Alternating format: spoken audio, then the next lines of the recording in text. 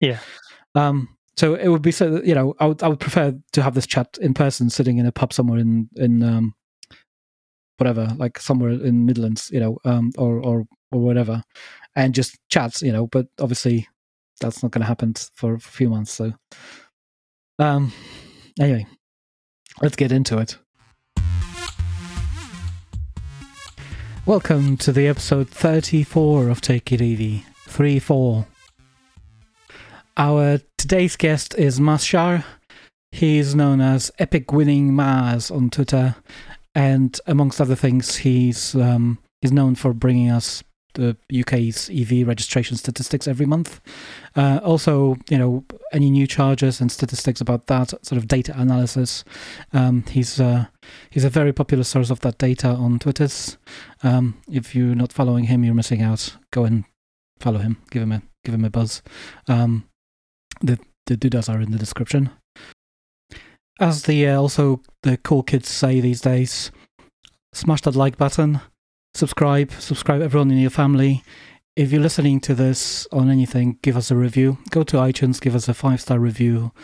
If you're listening on any other network, just don't hesitate to give me the highest review you can. Just share, subscribe, shower me with smiley faces on the on Twitters, and without further ado, here's Maz. Never mind that now. Never mind. Why, that's me. Look at me. I'm an old man. I'm Dr. Emmett Brown. I'm standing here on the parking lot at Thank God I've still got my hair. October 20. But I need a nuclear reaction to generate the 1.21 gigawatts of electricity. 1.21 gigawatts. 1.21 gigawatts. Yeah, so hi, my name is Maz Shah. I'm known as Epic Winning Maz on Twitter. So a bit about me. I was born in Pakistan about quite some time ago. Moved here when I was very young, a little baby. I studied computer science at uni, went on to be a software engineer, and really fell into EVs when I was learning to drive. I was looking for, what my first car could be. And I really wanted it to be an electric car. And just, I was looking at hybrid EVs because I thought, I'm assuming hybrid EVs will be cheaper, but I was in for a surprise. So this was back in 2017. A lot of hybrids were like eight grand, 10 grand. And then, a couple of days later, I looked at EVs again, just for fun. And then I saw the Renault Zoe and I was like, wow, this is only 5,000. And then I learned about the battery lease and I learned about, all the different electric car terms. And I just became fascinated in this new kind of technology. And I started seeing them everywhere. Started looking into other cars that are coming out or were already out, like the Nissan Leaf. And kind of started spotting chargers on routes as well. So I ended up getting a petrol car in the end because my budget was £2,000, so I couldn't afford anything else. And I drove that for a year. It was a 10-year-old Hyundai i30 manual. And back in 2019, I came across some good leasing deals for an electric car. And I ended up getting the Ioniq in December 2019. And since then, I've been driving pure EVs, driven a number of them. We've done, I think, in total about 27,000 miles without any home charging. And definitely won't be going back. But so EVs kind of take up a lot of who I am and what I do. But besides that, I've always kind of been interested in technology, particularly, that kind of disruptive technology. So things like robotics, artificial intelligence, augmented reality, virtual reality, that kind of stuff. And it's just fascinating because you have all these different voices and different people, people in business, people in like government and policy, and people, the actual engineers that work on it, and then the users. And I just really enjoy like taking in all those perspectives and kind of thinking about what the future might look like based on everyone's opinions. So, yeah, it's just fun to be curious about all this stuff. Oh yeah. It's always very fun to be curious, and you're selling yourself a little bit short in there because you're pretty active on Twitter and well known as in the sort of EV environments or EV community, I suppose we can call ourselves that. And you've been very active, sort of helping out people, with the charging network and its expansion improvements. I think you're almost an unofficial employee of GridServe at this point. At least they certainly should have you on the payroll. And I like to think of myself as impartial. Well, I try to be, but yes, I do. I'm always there with GridServe stuff. So, you've mentioned the the fascination with the new technologies, and obviously you're a young fella, much younger than me. So you're looking at things from a slightly different perspective, which I appreciate. There's a lot of, when I look at people like yourself, there's a lot of exciting things happening. It's not all doom and glooms, which is good. This is what we want. And you've mentioned the AI and robotics, and what do you think? Because you have some background in those sort of things. You know a lot about those things, right? What do you think? Yeah. What do you think AI has to offer in the future? Oh, that's a big question. Or actually, let's start with the sort of the basics of AI, because I think it's a term that gets thrown around quite a lot. Like when I was speaking of being old, when I was younger, it was statistical analysis was one of the things. There was a fuzzy logic was another one. Artificial neural networks was another one. Then I can't remember what was the next term, but AI is now kind of encompassing loads of things. The ones that I've mentioned and probably more. Yeah. So if you had to explain to somebody what AI is in like 5 minutes, what would be your take on it? So I would kind of say, AI has been around for a number of years, so it's always been wrapped up in another set of buzzwords or something like that. But the idea is, with software, we've come a long way by having these intelligent devices, or kind of intelligent devices, that can automate a lot of what we would do manually normally. And to me, AI is kind of an evolution of that, where it becomes an agent within an environment that has access to more information about the environment and doesn't need to be told or prescribed what needs to be done. So there's no one with a set of instructions, like, saying in the case of robotics, lift your fifth joint by this much and rotate it by this much at this speed, which is what a lot of software tends to be, is a lot of if statements going through all these different possibilities and conditions. So I'll first, caution this with the fact that in terms of my credentials, I'm currently studying AI at King's College London, and so I'm starting on this journey. But I have been reading up on this about AI as a concept, and there's AI as a concept, and then there's implementations of AI in a practical sense, and what's actually possible now, and what could be possible in the future. And generally, I like to think of it as, these different evolutions of automated technology. So if we take a car as an example, cruise control has been around for a long time. And you can think of cruise control as just, a simple thing that says, give me a target speed. I'm going to push on the accelerator or, move the car until I reach that speed, irrespective of anything that's happening around me. That's kind of how basic cruise control operates.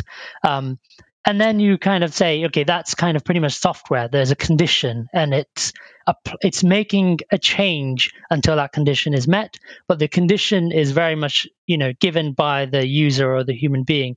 And then you get stuff like adaptive cruise control, which is a bit smarter, a bit more intelligent, which then takes your target, speed, and then says, okay, what's around me?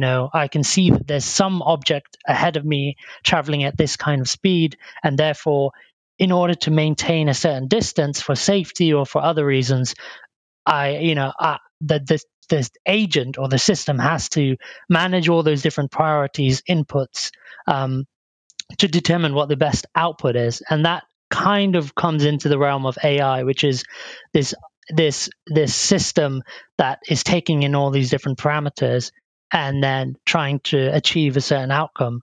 And then you get like a subset of AI, which is machine learning, which is rooted in like statistical analysis, looking at previous data and all sorts of data and trying to determine what are the patterns, recognizing the patterns, and what's the best outcome out of that.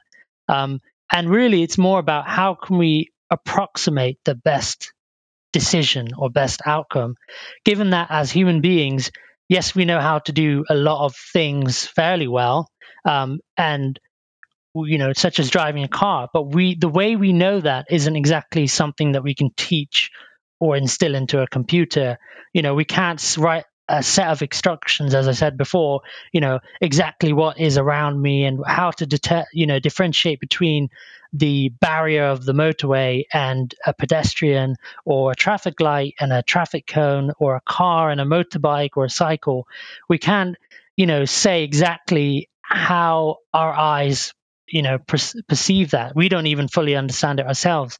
So that's when there is this kind of data-centric approach of looking at lots of different examples and trying to label them, and then getting the computer to find the pathway to that conclusion, if that makes sense.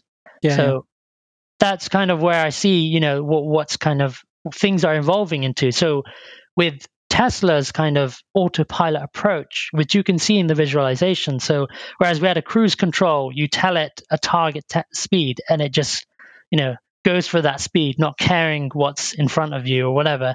Then you have adaptive cruise control, which is kind of saying, there's something in front of us, so we need to keep a distance. Now, Tesla's autopilot is now looking at identifying exactly what's there through lots of examples of that particular object, and then visualizing that or acting appropriately. And that's kind of where the machine learning comes in, taking in lots of data, processing it, and trying to understand the environment better. And I think that's the overall goal for that kind of the AI. Yeah. You've mentioned the robotics and manufacturing as well. That's this is like the field that I don't have much knowledge about, how they manufacture cars, obviously, but there's been a lot of chat about improving the manufacturing process using AI, and I have no idea how that's how that applies. But suffice to say, so basically, if I had to summarize what you said, we used to have computers that would just humans would program them using certain conditions, using an algorithm, if this and that sort of logic. But now we can take even more inputs and produce a bit more. The word that I love is fuzzy sort of output, which is you don't just say 1 or 0, you say anything between 1 and 0. There's probability of certain outcomes, and then you make further decisions based on that, and that allows you to have a bit more intelligence. I think I'm not a big fan of people abusing the word smart or intelligent when it comes to computers and machines, because at the end of the day, they're very dumb. They are, yes. And the term smart especially gets put into anything that has some kind of Bluetooth connectivity or something, which is not true. It works with Alexa or or Google Home or whatever. Which can be smart. It can have smart things, but it's not, you still have to tell it what to do, and So do you think there's going to be more AI technologies pushed into our sort of day-to-day products, not just cars, but like simple things? I mean, I know for a fact that there's a lot of it happening. Like I use Apple products quite a lot because I used to be an Apple engineer, and or working on Apple technologies are not for Apple themselves. I should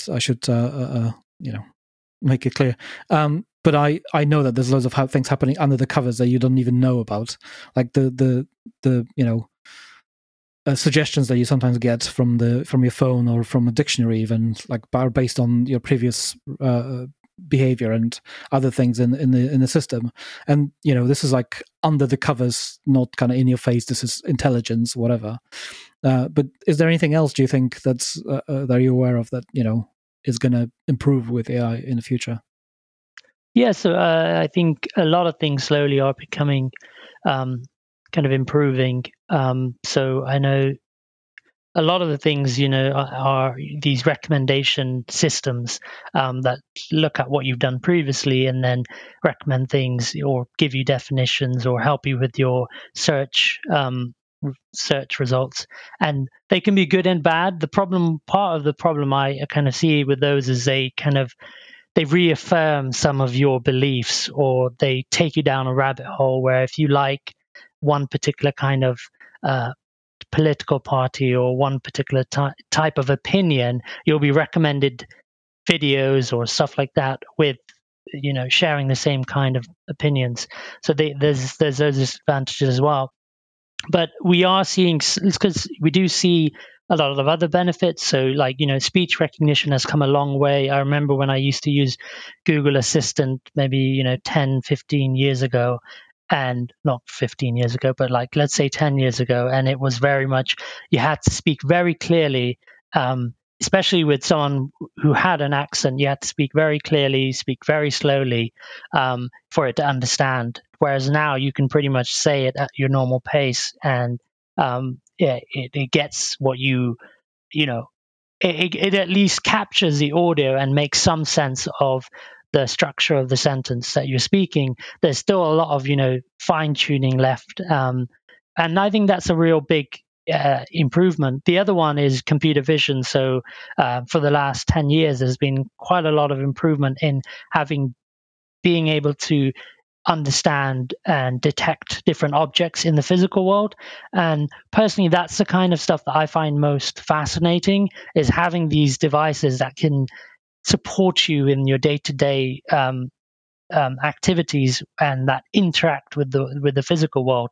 So nowadays the cameras on our phones are becoming a lot more smarter, and currently a lot of that technology is being used in computational photography. So making your pictures a bit more nice, dealing with low light situations, or even letting you remove certain objects out of the photo. But what I see in the future is, as the sensors get more complicated, particularly when they start adding a few more 3D sensors, there's an opportunity for you to, use that as a device that can help you figure things out, figure where you are, where you need to go, but also identify different objects around you. And yeah, there's lots of different scenarios where having a device that can understand the world better, it can be beneficial. Then I like the other part of it that I'm interested in is objects that can physically, work within the environment. So the one that comes to mind is robots. And right now, our idea of functional robots is vacuum cleaners. So those robot vacuum cleaners that kind of go around in homes, and they are, they're pretty primitive, but they're a good indication of what can come in the future.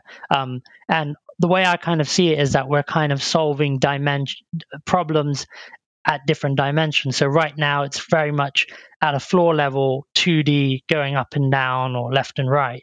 And then we're going to have to, what we're starting to see is kind of a bit more clever navigation within that environment. So there's some companies that can do object detection, so it can detect if this is a cable and then I need to avoid it. This is a chair leg. And then if you extrapolate a bit further, maybe we can have objects that can work in the 3D dimension. So maybe it'll have a manipulator, an arm of some sort.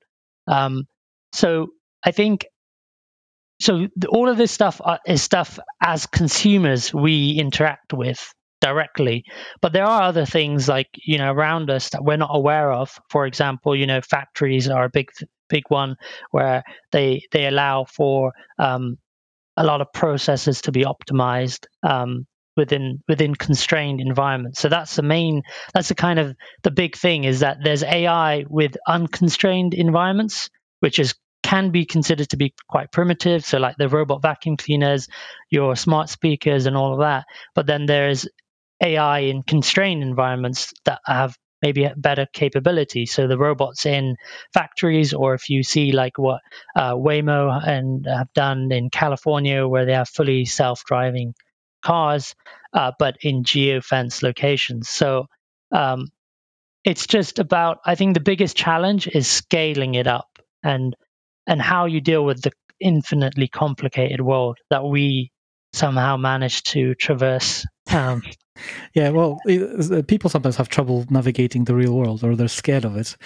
So, if you think about a robot trying to navigate that, with much more primitive physical controls or physical set of movements and abilities, a robot it's not going to get an idea all of a sudden to do something funky in the middle of the road. It's not going to like hear a nice song on his phone and start dancing.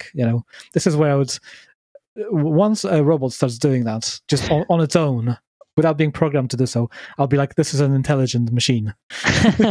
Okay, so that's your bar for intelligence. Yeah. Once they start creative, I'll be like, yeah, this is intelligence. There's intelligence in there. What if they create something creative by chance? Let's say it evokes emotions in you, but it's just putting a button. What if the process isn't creative, but the output is? Is it intelligent? Is it creative in your mind? No, I don't. Yeah, I don't think that's creative. That wouldn't be creative. That would be just pure accident. I think that this is where like when you have an old piece of junk equipment of some sort, or a car that just misbehaves and people say it has a soul. I think that's the accidental creativity. When it's spills oil in the middle of the road all of a sudden, or it stops working. I don't think that's creativity. Yeah, I think I don't know what the actual Wikipedia sort of or encyclopedian term for the dictionary term for intelligence is, but I presume it's like being self-aware, right? So knowing that you are there, and having sort of internal voices and multiple kind of ability to have an inner voice almost, and talk to yourself and reason with yourself and an external world. But I think creativity is one of the outputs of that. So that's why I'm mentioning sort of dancing in the middle of the road as a sort of example. Yeah, not just because one of the cogs got a leaf in it and the robot's just spinning randomly all of a sudden. Yeah, no, I agree. I don't think. So I think this is a completely made-up term, artificial intelligence. It's not, and it's not made by. I don't think that it's certainly not used by philosophers who actually appreciate and understand the meaning or discuss and debate the meaning of intelligence and consciousness. And I prefer not to go into those debates. And I think that I think we definitely need to tone down our expectations, or the public need to tone down their expectations of what AI or what robots are, and they're not going to be our friends, at least not in the human sense or the way that we're used to. But I do think that they will have utility and value of some sort. Yeah. But and I think, and I'm going to say this, and some people might not like this, and I do think that this is so. Tesla announced the Tesla bot, and I did think that was quite problematic because it again raises expectations of what's actually possible and what's practical and what's actually useful, and especially because it's being announced by a company like Tesla, who are in the AI space. I think that it can, or Elon Musk, who's. I think it's one of Elon Musk. If there's one thing that he's cracked, is the ability to overpromise and excite people, and then just deliver about 20% of it, and still make everyone happy. Yeah, and I think some people would say that's actually okay, because if it's a means to the end, then maybe it's okay to oversell. I just think with robotics in particular, it's a real big gap. But I mean, they didn't even have a real robot on stage. It was just a human dressed in a thing. I think it was just like the low point of Elon Musk's presentation, personally. Yeah, I couldn't believe it. I was like, no, seriously, mate, this isn't. I was expecting him to just be like, lift out the mask of the thing, and we would see an actual robot inside, and and then he would say, well, yeah, all the computers that actually control him are behind, but we're going to do everything in this sort of thing. Yeah, okay. just like a puppet almost. Yeah. But yeah, I think what we ended up seeing, I think I was just like, no, this is just the lowest you could have done. But as much as I'm excited about everything he's talking about, I've learned over the years to expect less and less out of him in practice, and maybe that kind of made me a cynical person as I am when it comes to Elon Musk. But I should say that my actual introduction to EVs was Tesla and Elon Musk. So I am a big Elon Musk fan. I followed them through SpaceX and then into like Tesla stuff. And I do, I appreciate him, and I think this is where I'm growing older and realizing that as I was really excited about, all the things that Elon Musk mentioned, I kind of, I'm a bit more cynical as well myself about, the actual end result. But yeah, whatever. There are people like this in our lives, and we come across. I mean, I've worked for so many different businesses because I used to be a contractor pretty much most of my life, and when you're contracting, when you're you end up, at least in my positions, I used to talk to loads of CEOs directly or VPs of different kind, and they're all kind of like that, but they don't have the big media microphone. They say things like that. They're very excited about things, and that's their job, is to excite everybody and lead. But they don't say that to everybody around them, because people, when you're a bit more serious about your business, that people will hold you to that, and you'll be accountable for everything you say. Whereas for some reason Elon Musk just gets away with it, whether it's his personality trait or he's just I mean, he's done plenty to sort of accelerate the electrification of the auto industry, and there's no denying that EVs are the future and people actually want to buy them, because you just look at the sales figures and the supply and the demand. There's just way more supply. Oh, sorry, there's way more demand than supply, even now, and even for Tesla. Mm-hmm. So it's just we cannot deny that. But at the same time, he talks a lot of out of his backside. Yes, it's just it's just a fact. Like by now, if I was to believe whatever he said, that we would have robo taxis driving us in Model 3 everywhere. I think that's the future we were promised by 2018, if I remember correctly. Yeah, it was something like that. But I will say that they've done a lot of good things, as like even if they haven't achieved the end goal, the progress with autopilot has been really interesting and I think positive. So they're taking a different approach in terms of self-driving cars as some of the others, as it's been well documented. But irrespective of what ends up happening, the team that they have behind them, because I listened to AI Day, and I've listened to the like previous talks from Tesla and Tesla's AI team, and the way that they've architected their AI system, the way that they're scaling up their approach with data.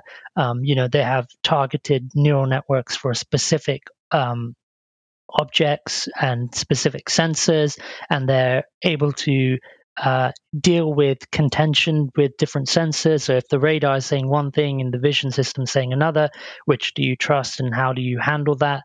And the way that they're able to debug and diagnose some of those problems, like, it gave me a lot of confidence in them having the capability to get, to make big progress in not AI, not just AI in general, but self-driving cars as well. I think that's a great thing. Like, at least there is, it's not just snake oil behind the salesperson. There is some good remedies as well. So. Oh yeah, I agree. It's because you've mentioned Waymo and some other companies like that. What nobody thinks about is the sheer amount of computing power that these cars have to have because they have way too many sensors. Like it's a sensory overload. You've got lidars, cameras, radars. I don't know what else is in there, and they obviously, and like you said, they have very well mapped environment, so they know to the inch or centimeter, where the curb is, which way the lane goes. Whereas the Tesla has none of that.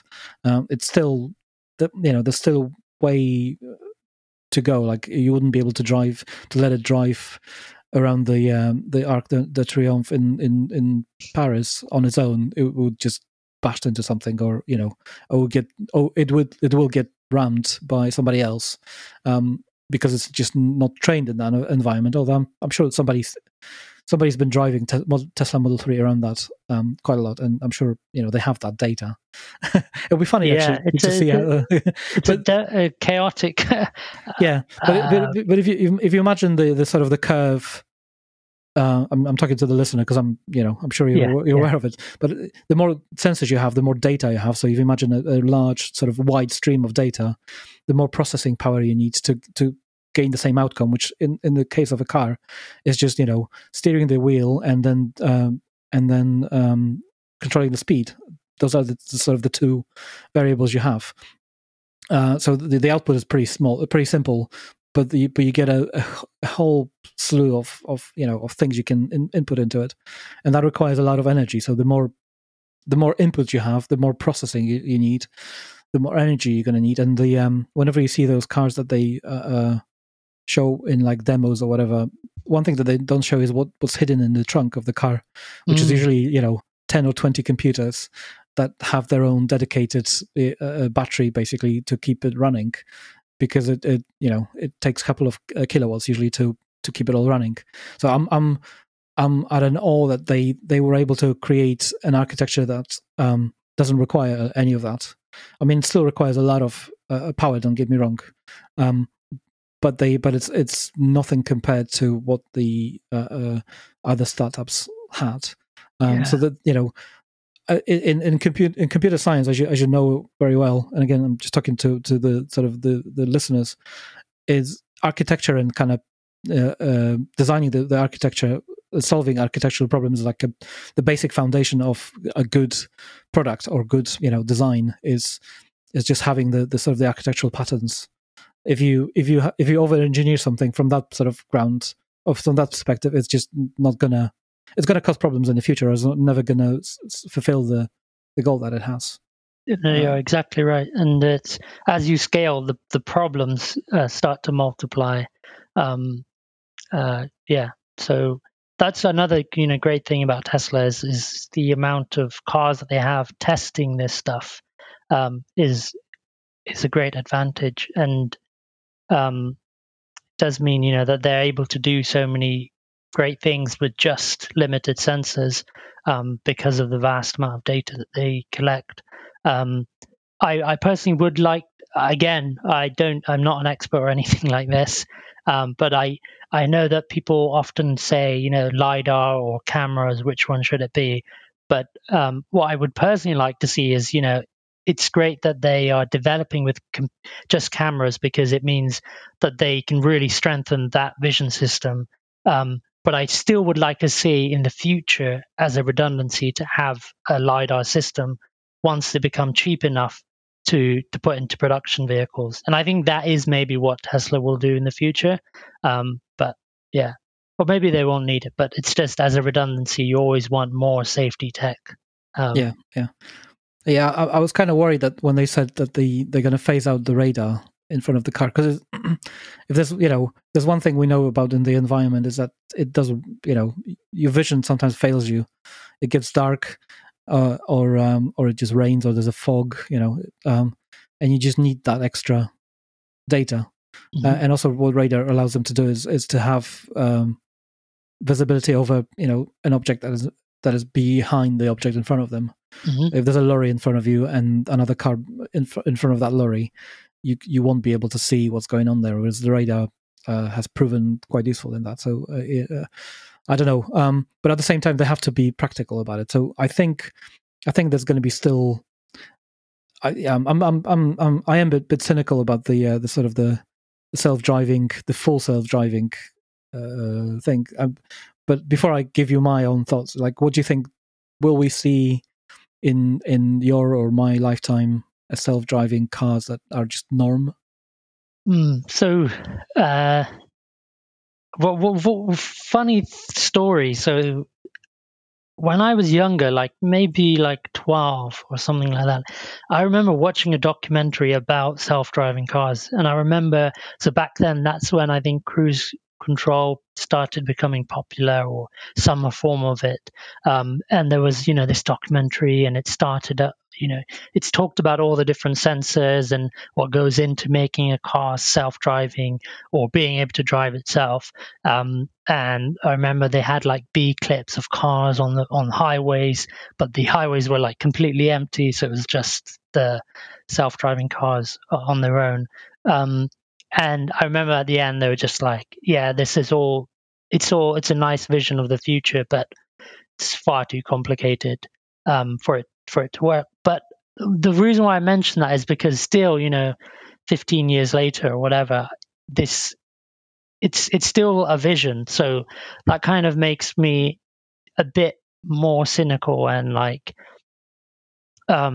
we can get really excited about technologies, and we can paint a pretty picture, but there's still a lot of pieces that need to fall into place for it to come to fruition. And there are far smarter people that are kind of working in those areas and trying to solve those problems. And I don't think it needs to be binary, like will there be or won't there be. I personally think that there will be. That's just my guess, really, my guesstimate, that in my lifetime I'd hope to think that it's a solvable problem. I certainly think that there will be to some extent. And I think that's what I'm always kind of thinking about from a utility perspective. We will get cars that will have more assisted systems. And yeah, eventually we will get self-driving cars, I think. How that plays out, what path that is, I'm not sure. Okay.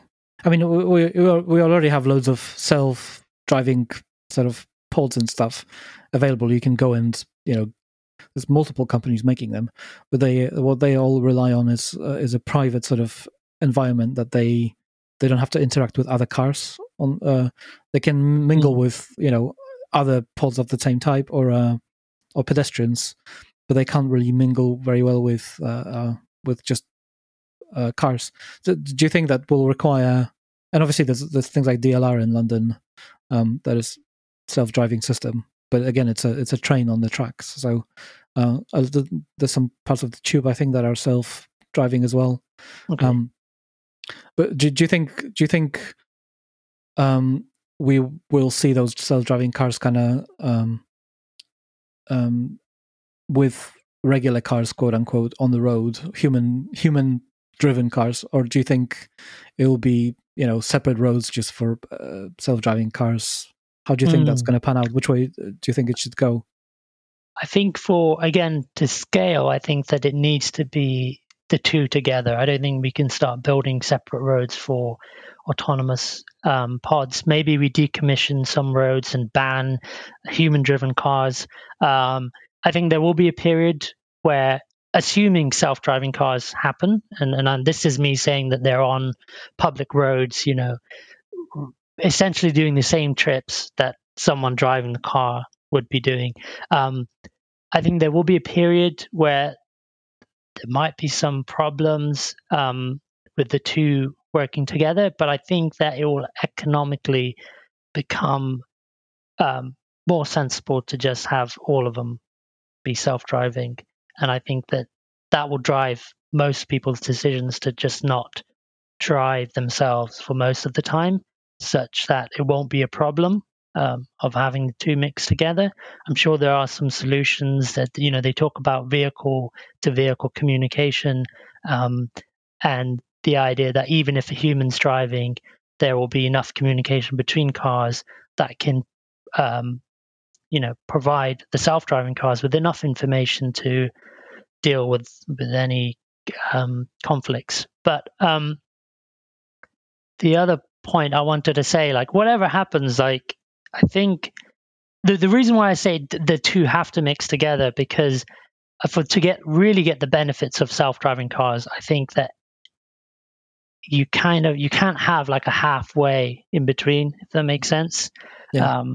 And I think people will be demanding, self-driving cars once they experience it. And I try and think of this as like, in 1,000 years' time, what technology will people remember? Because they're not going to remember. I'm trying to think. They're not going to remember the iPhone. Maybe Apple will still be around or whatever, but they're not going to remember iPhone specifically. And although it plays a big part in our life at the moment, the fundamentally, like, what it brought to us versus a normal mobile phone isn't that much different. It allows us to connect and communicate in more rich ways, but fundamentally being able to speak to people around the world, it's still the same thing. Same with the switch between petrol and electric cars. I don't think that 1,000 years from now they'll remember the specific engines driving the cars.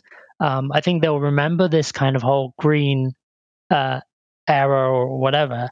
But self-driving cars, I do think that that's a technology that can fundamentally shift a lot of things around us. How we get deliveries, what we do inside cars, where we sleep. There's ideas that you could have a hotel room that then turns into a car or vice versa, and like this idea of like autonomous moving platforms can lead to. Same with virtual reality. I think that would be another thing. This idea of spending more time and having more different types of experiences in the digital world would be something that's going to be remembered in 1,000 years. So I want to ask you, what do you think we'll remember in 1,000 years? Wow, it's very hard to answer that question because if you think about it, what do we remember from 1,000 years ago? We don't remember. There's a lot of technology that we just don't remember anymore because it was needed to solve problems that existed at the time that we no longer have. Right? We now have completely different types of clothes and buildings that we live in. There were loads of jobs that required at the time and technologies that aided those jobs that we would just look at now and be like, this is just primitive and completely unnecessary. Yeah. But I think I don't know. I personally, when it comes to self-driving cars, I'm going to be very cynical about it because I think the problem is too hard to be solved at the moment, and we just need to simplify it. And mixing cars on the road is, like if we today decided as a sort of, say in the UK, we would wake up and be like, in a month we're going to ban all cars driven by humans. From now on, it's just self-driving cars. It would be possible if we all had access to the car that could test drive it as well as sort of the latest sort of Tesla, and that tech was available everywhere. I mean, this is going to be sort of not funny joke, but if you could just buy it for a $5 from China and stick it in your car, it would be possible. And this is the sort of the level of I can't find the word, but it would have to be everywhere, and it would have to be available fairly cost efficiently for it to be viable. And there's companies now that can do that. Apart from Tesla, there's companies like Coma AI that I've seen recently. Their interview on the Transport Evolved, which was interesting. Which is another channel that everyone should actually go and subscribe and watch because they have some good content in there. So I don't think it's just up to Musk to lead us that way. I think Definitely, yeah. self-driving cars are much simpler than we think, but we just have to remove the human factor from the equation, because that complicates everything. Like the reason roads are very complicated is to stop people bashing into things, and to slow down people and make them aware of anything on the road. And once you have a machine that can self-drive, you can get rid of not all of it, but like a lot of those things. And have just Bluetooth tokens or whatever, or QR codes everywhere, or whatever it would be. That would be far simpler. And a camera on a car is not going to miss a sign unless it's been painted over, whereas human is going to miss that sign. You get distracted all the time. We forget that cars are heavy and that they're fast killing machines. Even a little poodly car that you buy for your grandma, it's heavy enough to kill somebody if you're not careful. So and again, a human's going to miss things. The robot's not going to do it. So I think once if that event was sort of to happen, I think that would have been remembered as a sort of transition. But until we sort of, I don't know. The trouble is we can't just tell everybody, look, you can't drive a car from today. People will revolt, and especially if they're expensive, like you mentioned. A good point. I think that's the problem, and certainly having a startup that sticks 50 sensors on the car and has 20 computers in a boot, I think that just goes nowhere. That might be a good research for your university, but I think that those companies I think they're wasting money. But that's just my take on it.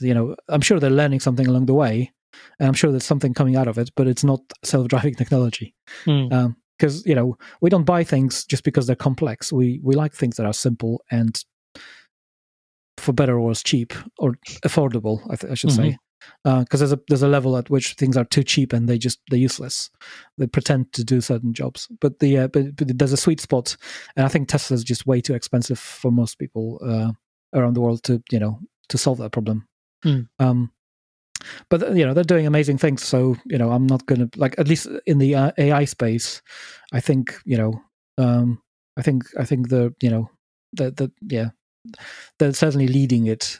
And I don't know. I don't know what else people are going to remember. Maybe if we do something more about removing the I think certainly we're going to remember the fact that there was a dirty period in the world, Industrial Revolution, and the sort of the first couple hundred years, probably, or not a couple hundred years, but the first 100 years were dirty because that's the only thing we could do. I mean, I was watching not documentary, some sort of a travel show the other day, and they were mentioning an island off coast of Africa, whatever it was called, doesn't matter. But they were saying that there was loads of Brits in 1920s, 30s going there for holidays to escape the smoke of the Industrial Revolution. That was like, the posters was just basically saying people, the air is clean here. I mean, if people didn't caught on to that back then, I think that could be something that is well remembered in the future, because we certainly remember tragic things along the way. So if anything worse comes out of the climate change crisis, I think that will be remembered. I mean, there might be no humans in 1,000 years on the planet. The planet's going to be fine, but there might be no humans. In which case, we'll see how that goes. This actually turned very dark all of a sudden. I don't know. I just the longer I live, the more the less appreciation I have for humans being smart, and just everyone just seems to be doing whatever everybody else is doing instead of doing the sort of the things that actually will solve everybody else's problems. And so we need some sort of a revolution. And I think Elon Musk is leading the way when it comes to AI, at least in cars. So I salute him for that. Anyway, do you have anything else you want to say? Because this went very dark all of a sudden, and I just want to cheer up. That's fine. So okay, let's just turn this around a little bit, and let's talk about the charging network in the UK. I've already mentioned the fact that you're well known for giving updates about that, and there's a lot of good happening about it. So I'll let you take over. Yeah, no. So it's there's a lot of investment going in, and I think especially the next year or two will be quite exciting. I mean, if we look at just GridServe, a year ago they hadn't even bought the electric highway. It was Ecotricity, and I avoided all the service stations. And now, I can not confidently actually, I can turn up to most of them, and the biggest worry is normally that they're busy, and someone's charging on there until like 100% or whatever. But so I think in the future we'll see more hubs popping up, and then there's a lot of discussions about consumer experience. So what other things that we can provide to the user so that they just feel more confident. So one of the issues that comes up quite a bit is like when you get to a charger and it says 150 kilowatts and you plug in, and for whatever reason, either the charger or the car, you only get 50 or 40 kilowatts, something like that. So that there's a need for more information given to the user. I know that Kempower is starting to be deployed with Osprey, and they have on their devices, it actually tells you what the vehicle is asking for, and again, this is it becomes this like fragmented experience, and it comes down to data, like funnily enough, like the way that the cars talk to the charger, the way that the chargers talk to the back office, the way that different manufacturers develop the CCS implementation, the way that the different charging hardware manufacturers develop the communication between the car and the charger, and then the car and the CPO's back office, which can be different across, different companies. And it's a bit of a mess, and it brings back to the whole idea of like architecture, and you can have all this functionality, but if there's no cohesive like coordination, it can become a mess. And so what I'm interested in is a future where even if we have enough chargers or reliable chargers and all that, just something that can tie everything up and mean that I can, ideally in my car, I can say I want to go to this location, and it automatically pulls in all the data from all the different charge point operators and says, there's 5 of these and they do CCS, which your car supports. Your state of charge is going to be this much when you get there, and let's say the reliability of that site is good, the amount of power it's currently drawing in is also good, so we're going to route you through there. And then you get there, you don't have to, definitely don't need to pull out your phone and use an app unless you want to. Ideally, you don't need to use a contactless terminal. You just plug and charge. And then that gets billed to whatever you want. But then also, what's important is that charge session, the data that we can pull from that. That it's this particular type of car, what the charge curve should be, and what it could be, and what it isn't, and how that feeds into how reliable a charging a specific charger is. Like that whole connected. That's what I would kind of say is smart, not necessarily intelligent, but smarter. The idea that we can pull in all this different information and provide an experience that offers the best experience possible. But we're nowhere near there. No. I just wanted to mention that. Yeah, that would be amazing. But there are cars that can do that. Tesla can, within certain parameters, do that with their own superchargers. But it's not perfect. I've driven Tesla enough times to know that sometimes you turn up at the charger and there's 2 stalls, but they're both taken, and the car specifically told me to drive that way. Okay. Yeah. And even though there was another site 10 miles up a road with 10 stalls and probably more chances of them being empty, or some of them being available. And then obviously you get slow charging speeds on Teslas as well, especially the older models. Polestar 2, I think, is trying to do that. Yeah. But obviously, then you have the other side of it, which is the fact that the chargers are quite dumb. They do have all the data, but they're not showing it to the user. They're not sharing it with anybody. If they're sharing it with the back office, it would be great, like online. But usually they just store the logs and ship them overnight. And certainly the charging point operators, CPOs, they don't want to share that data with anybody else. So there's so many different variables. There's so many different things that would have to fall in place. And cynics would say, we don't need any of that when we're driving petrol cars. Why can't we just get the same thing? To which I would say, this is like horse versus bicycle sort of difference. I don't want to go, because it's pears and apples. Like it's the only thing that these two cars have common with each other is the 4 wheels and a steering wheel. The rest of it is completely different experience.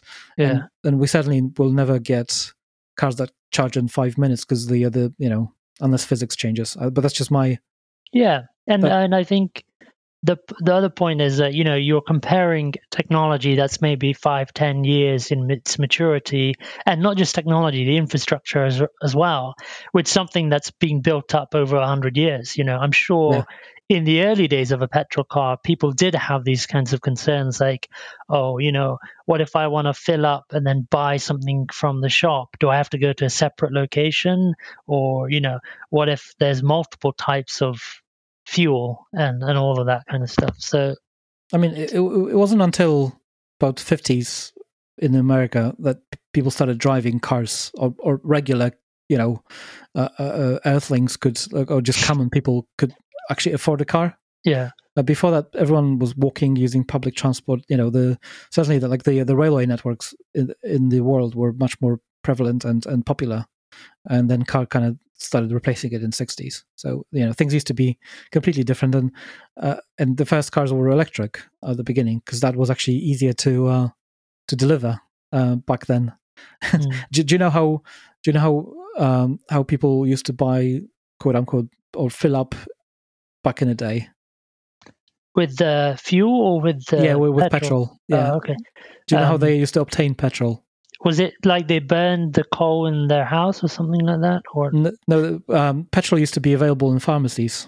Oh, okay. So you just you bought it in little jugs, or little bottles, and that's how much petrol you would have. So and those were the cars that were like hundreds of thousands of pounds in today's money, and they weren't fast, and they were So nobody cared back then. And obviously, that if you compare this to the transition that we're having now, we're leaps and bounds ahead. Exactly. And I do think similarly, even in 10, 20 years, the way that the technology will evolve either on the car side or on the charger side, it's not going to be something we think about. So either we'll have more home charging and longer range battery cars, though I'm not a fan of those, or the charging will be a bit quicker, and we don't need to know if a charger is available, but because the chances are there are enough of them, and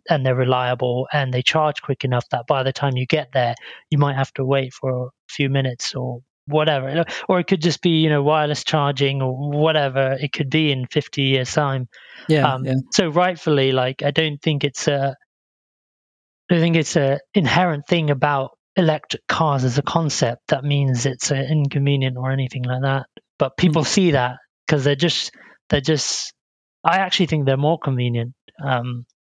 I don't like driving to a petrol station. Like, even if I go to a service station, if I want to go and eat something in one of the shops, I have to do that first, and then I have to go to the petrol station, and then I have to actually hold it and fill it up, and then I have to pay a lot. So, but just going on to the point of, a lot of pieces have to fall in to get this kind of dream experience. I'm aware that the government OZEV are looking into data and the challenges around that, and hopefully they will they're exploring the idea of having kind of enforcing some of this stuff to do with data sharing and stuff. So that's I think that there's going to have to be loads of sort of enforcement and regulation for people to talk to each other, because at the moment it's just Wild West, and that, sadly never works.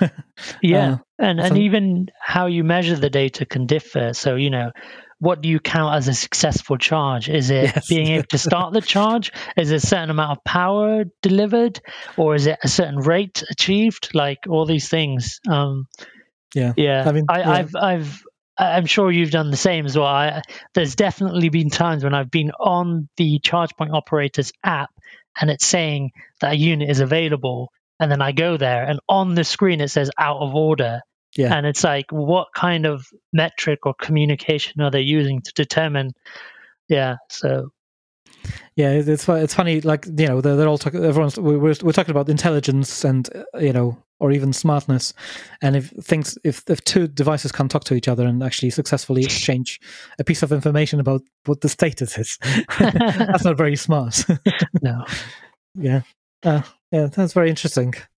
I mean, I'm sure we could have gone for much longer, but I'm conscious of your time. Yeah, no worries. Thank you. No, it's been a real pleasure. I did want to mention some of the work I'm doing with the Electric Vehicle Association England, for it, if that's okay. Yeah. So, as some of your listeners, well, hopefully a lot of your listeners will be aware that Electric Vehicle Association England is a community interest company. And it was set up to try and provide EV drivers a voice, particularly when it comes to deciding on different government policies, working with different industry members. And I think that up until now, it's been really hard to get traction with some of these ideas that we all have, these experiences that we have. And so I came across EVA England like when they were setting up, and I've been volunteering with them since September, and I do feel like there is a lot of potential there to really push for some of these things. And I feel like it's important for a diverse set of voices to be at the table.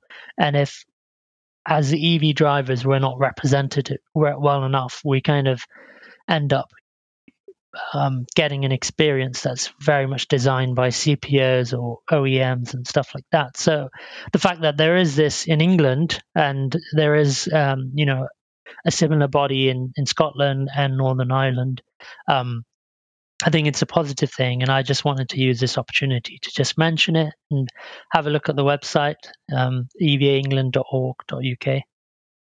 Right. Yeah. And I'm sure there's going to be more about it in the future episodes of this podcast. Okay. Yeah.